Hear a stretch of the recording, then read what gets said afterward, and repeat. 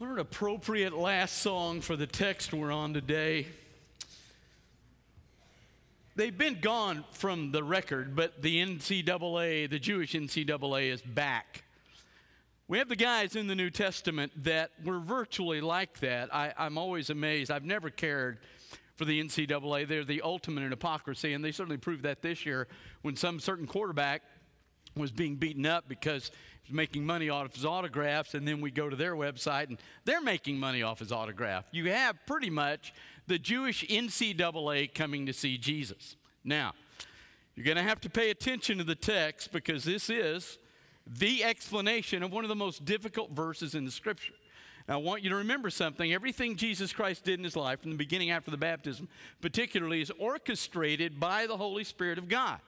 Remember, the Holy Spirit led him into the wilderness. He is in submission to his Father. Everything he does, everything he says is in response to the Holy Spirit's guidance in his life. Now, Jesus is in a room.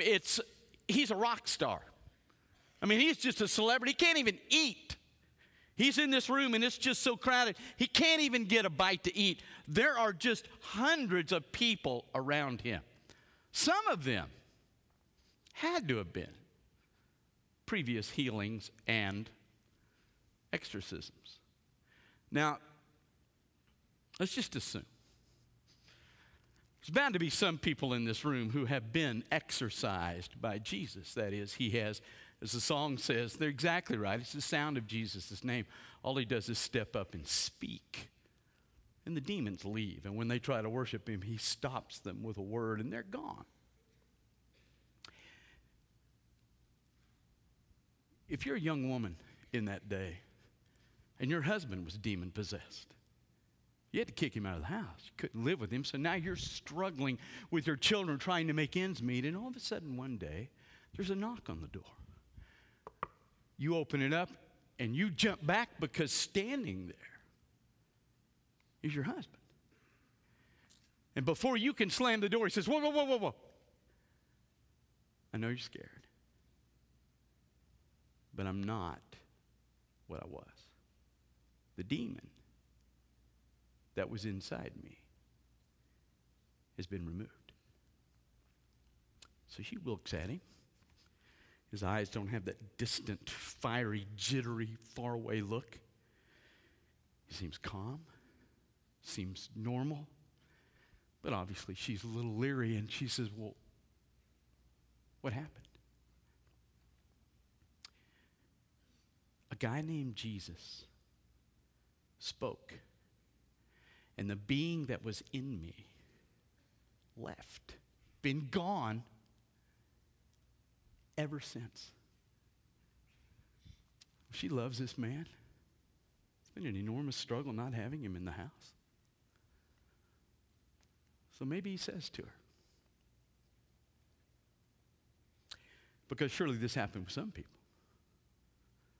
why don't you come with me and meet him? I want you to hear what he has to say. There had to have been some people in the crowd that have the scenarios, not just people needing healing. There's bound to have been some that have been healed. And so he takes her to this room where Jesus is, and now they're in the room and they hear Jesus talking. He talks about being the Son of God, in relationship to the Father, all the things he's going to do, how the Father relates to them, and how he will relate to them. And so he begins to share, and they're listening. And again, it's just, according to the text, just crowded. They're just shoved next to each other. And then all of a sudden, there's a commotion over here. And this stuck together crowd begins to part, which is a little shocking. And you look over, and here they come. The Jewish leadership that you have, by the way, spent your entire life revering, trusting, and in essence, being afraid of. They control your life. One smart thing about the Romans, when they took over a country, they allowed pretty much self-rule as long as you weren't in rebellion against the Roman Empire. So these guys control the day. They kick you out of the synagogue, you're out of the synagogue. They can ruin you economically. They are the most powerful men in the world, and they are men who have spent their lives studying this book. If they're like the guys we saw at the wall at the temple in Israel, they're sitting there with their Bibles open, they're clothed a certain way, and they're locked into the deal. So they come into the room. People begin to part. They step in. And in Mark chapter 3, verse 22, here's what happens. The scribes, who were from Jerusalem, came down from Jerusalem, were saying, he has Beelzebub, and that in the ruler of the demons, by the means of the ruler of the demons, he casts out demons. They break the crowd up. Everybody's standing there. So basically you got three things, right? Orchestrated by the Holy Spirit of God. We know that. But orchestrated by the Holy Spirit, you've got three things. Now you got the Jewish leadership. You've got the regular people, some healed, some not. And then you've got Jesus over here. And so they come in and they walk into this crowd and in front of all these people, including, let's just assume there's some people, it had to be, that have been healed, and they brought someone with them, maybe a guy with his wife. She's pumped. Man, she's got her husband back. She's holding his hand in this, and she's listening.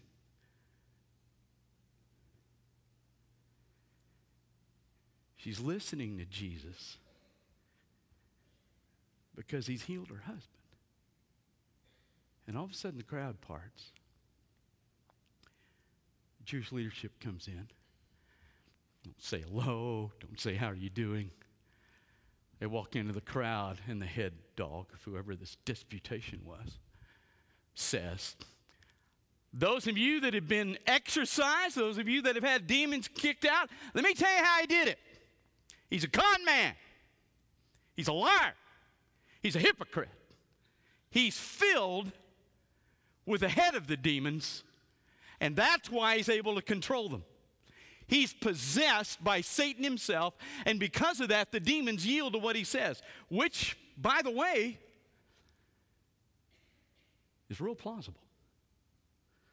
One thing we know, the demons never mess with Satan. Whoever he is, whatever kind of being he is one massive dude, because the demons never jack with him. There's never an insurrection against him like he led an insurrection against God Almighty. This guy is powerful.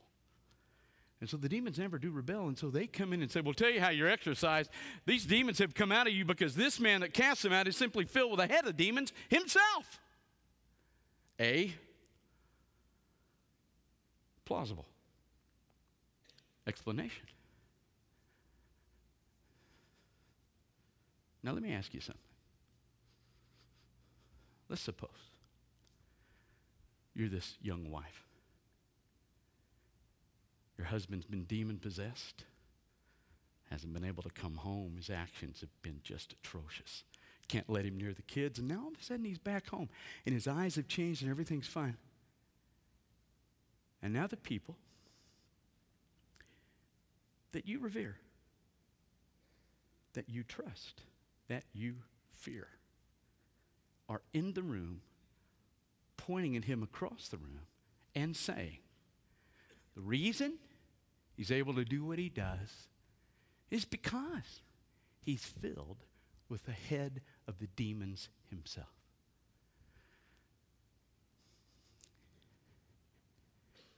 If you're holding his hand,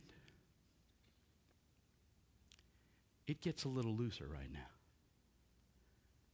because you're smart enough to know if the only reason the demons left your husband is because the head of the demons cast him out, he's coming back. So if you're this young girl hoping that you got your marriage back, and you're holding hands with this man listening to Jesus, and these people come in, and this explanation is totally plausible, but let me tell you something. Your hand's not holding him as tight as it was a minute ago. You are a little scared, because the people you revere and you trust have just told you that this Jesus is a con man and a liar. And their explanation is plausible.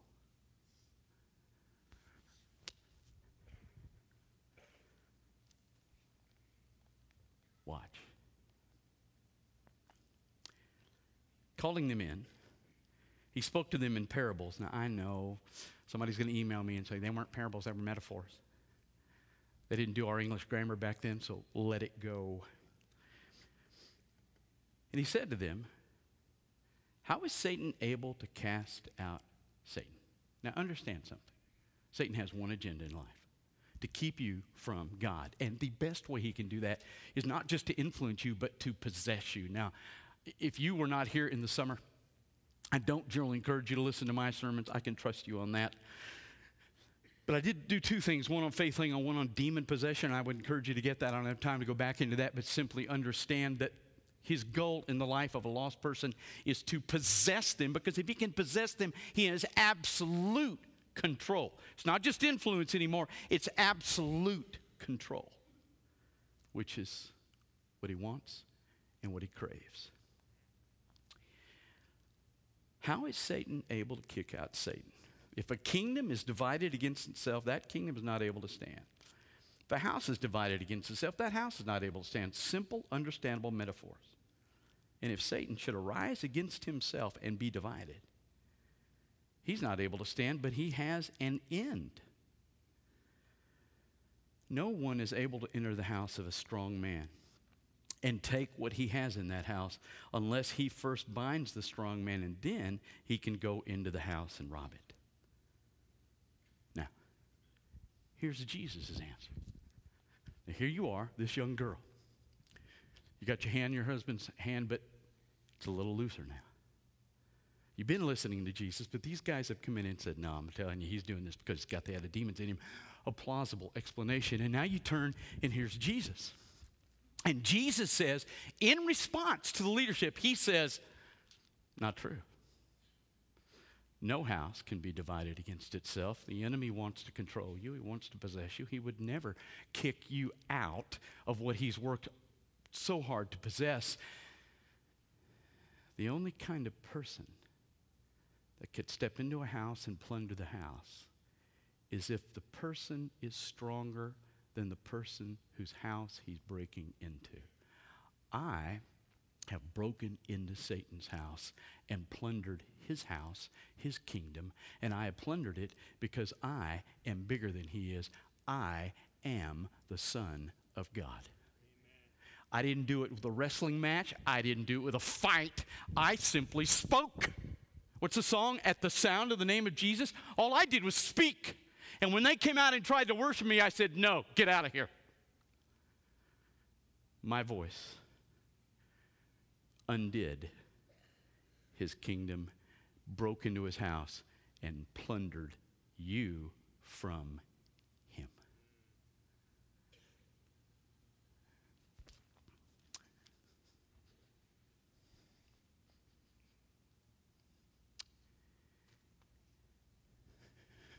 If you're this young girl, you're holding your husband's hand.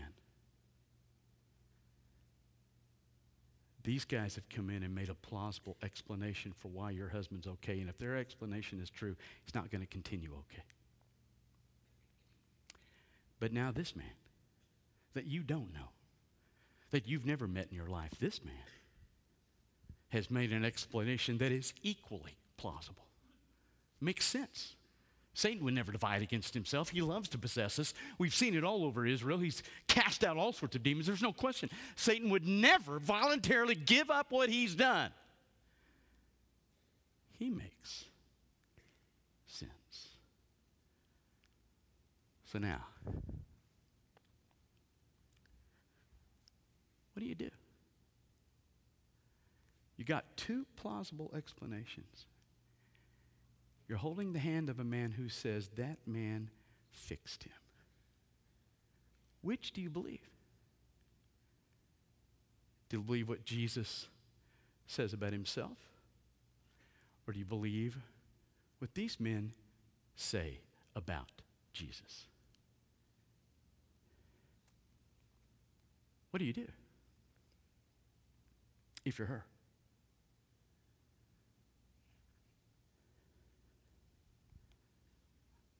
That is the moment that the Holy Spirit of God will bring into every single life in this room. He will bring you to a place where you choose whether or not you believe what men say about Jesus, or whether or not you believe what Jesus says about himself. It's eerily similar to Genesis 3. This week there was a horrible story about Adrian Peterson, running back for the Minnesota Vikings, whose 2-year-old son was beaten to death by this idiot stepfather that had him. You know, we read those kind of stories and if you've had kids, it just makes you nauseated. But every bit of that came from Genesis 3, where Adam and Eve have this perfect life. And Eve's walking along one day, she's taking a stroll, and all of a sudden, the one possessing these people is standing there. He says, hey, how's paradise? It's great. Man, it's just wonderful. God's great, the world's great. Really? What can you do here? Well, do anything. Well, the tree you're standing next to, we can't eat from that tree, but everything else we can have. Really? Who told you you can't eat from this tree? Well, God told us. Why did he tell you that? Because if we eat from this tree, we'll die. He told you that? Yeah. Oh. No. You won't die. Quite the opposite. He's scared. He knows that if you eat from that tree, you will become just like he is. He is terrified of you eating from that tree. That's why he told you. He just scared you, man. It's a lie. She and Adam believe him, eat the tree, and several thousand years later, we got a stepfather beating to death a 2-year-old child. Every filthy piece of junk that is under this world is because of what Adam and Eve believed when they believed what Satan said instead of what God said. Now, the reverse is here. Your redemption is contingent on whether or not you believe what Jesus says about himself or whether or not you believe what men say about him. And here's the horror. Look at what he says, verse 28.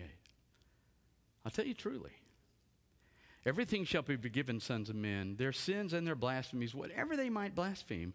But whoever should blaspheme the Holy Spirit, he shall not have forgiveness forever, but shall be guilty of an eternal sin, because they kept on saying he has an unclean spirit.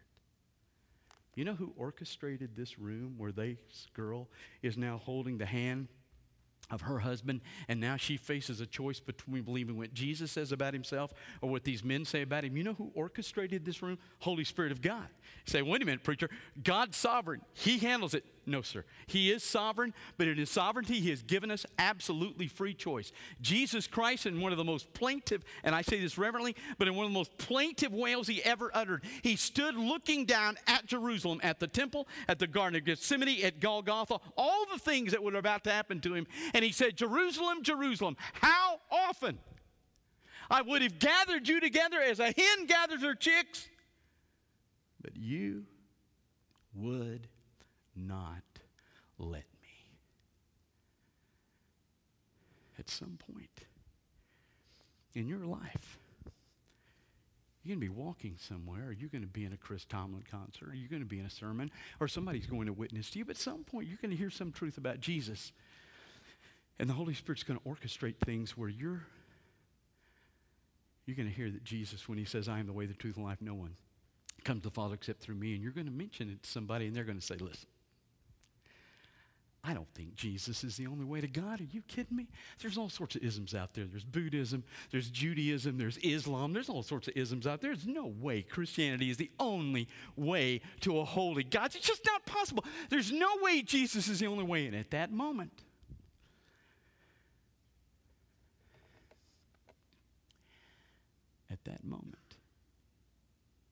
the Holy Spirit will orchestrate that time.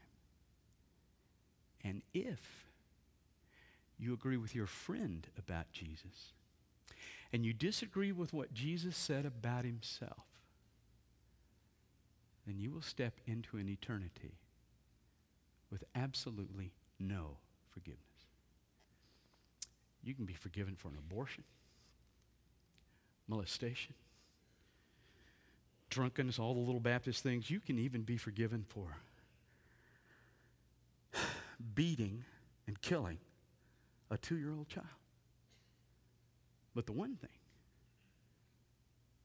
that you cannot be forgiven for is when the Holy Spirit orchestrates in your life this moment where you know what Jesus says about himself, and then you're listening to other people say different things about Jesus. At that moment, the decision you make will determine whether you are forgiven or not forgiven. That moment. When somebody says to you, you know, I think Jesus is a good guy. He did some great things, had some great teachings, but come on. He can't possibly be the Son of God. He can't possibly tell me that his death on the cross is the ransom payment for my sin. That is exactly what Jesus said about himself. You listen to me.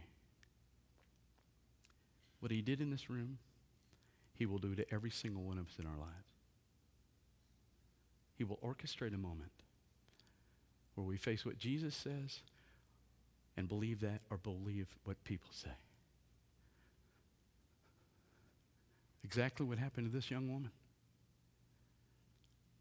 She will leave this room today one of two ways.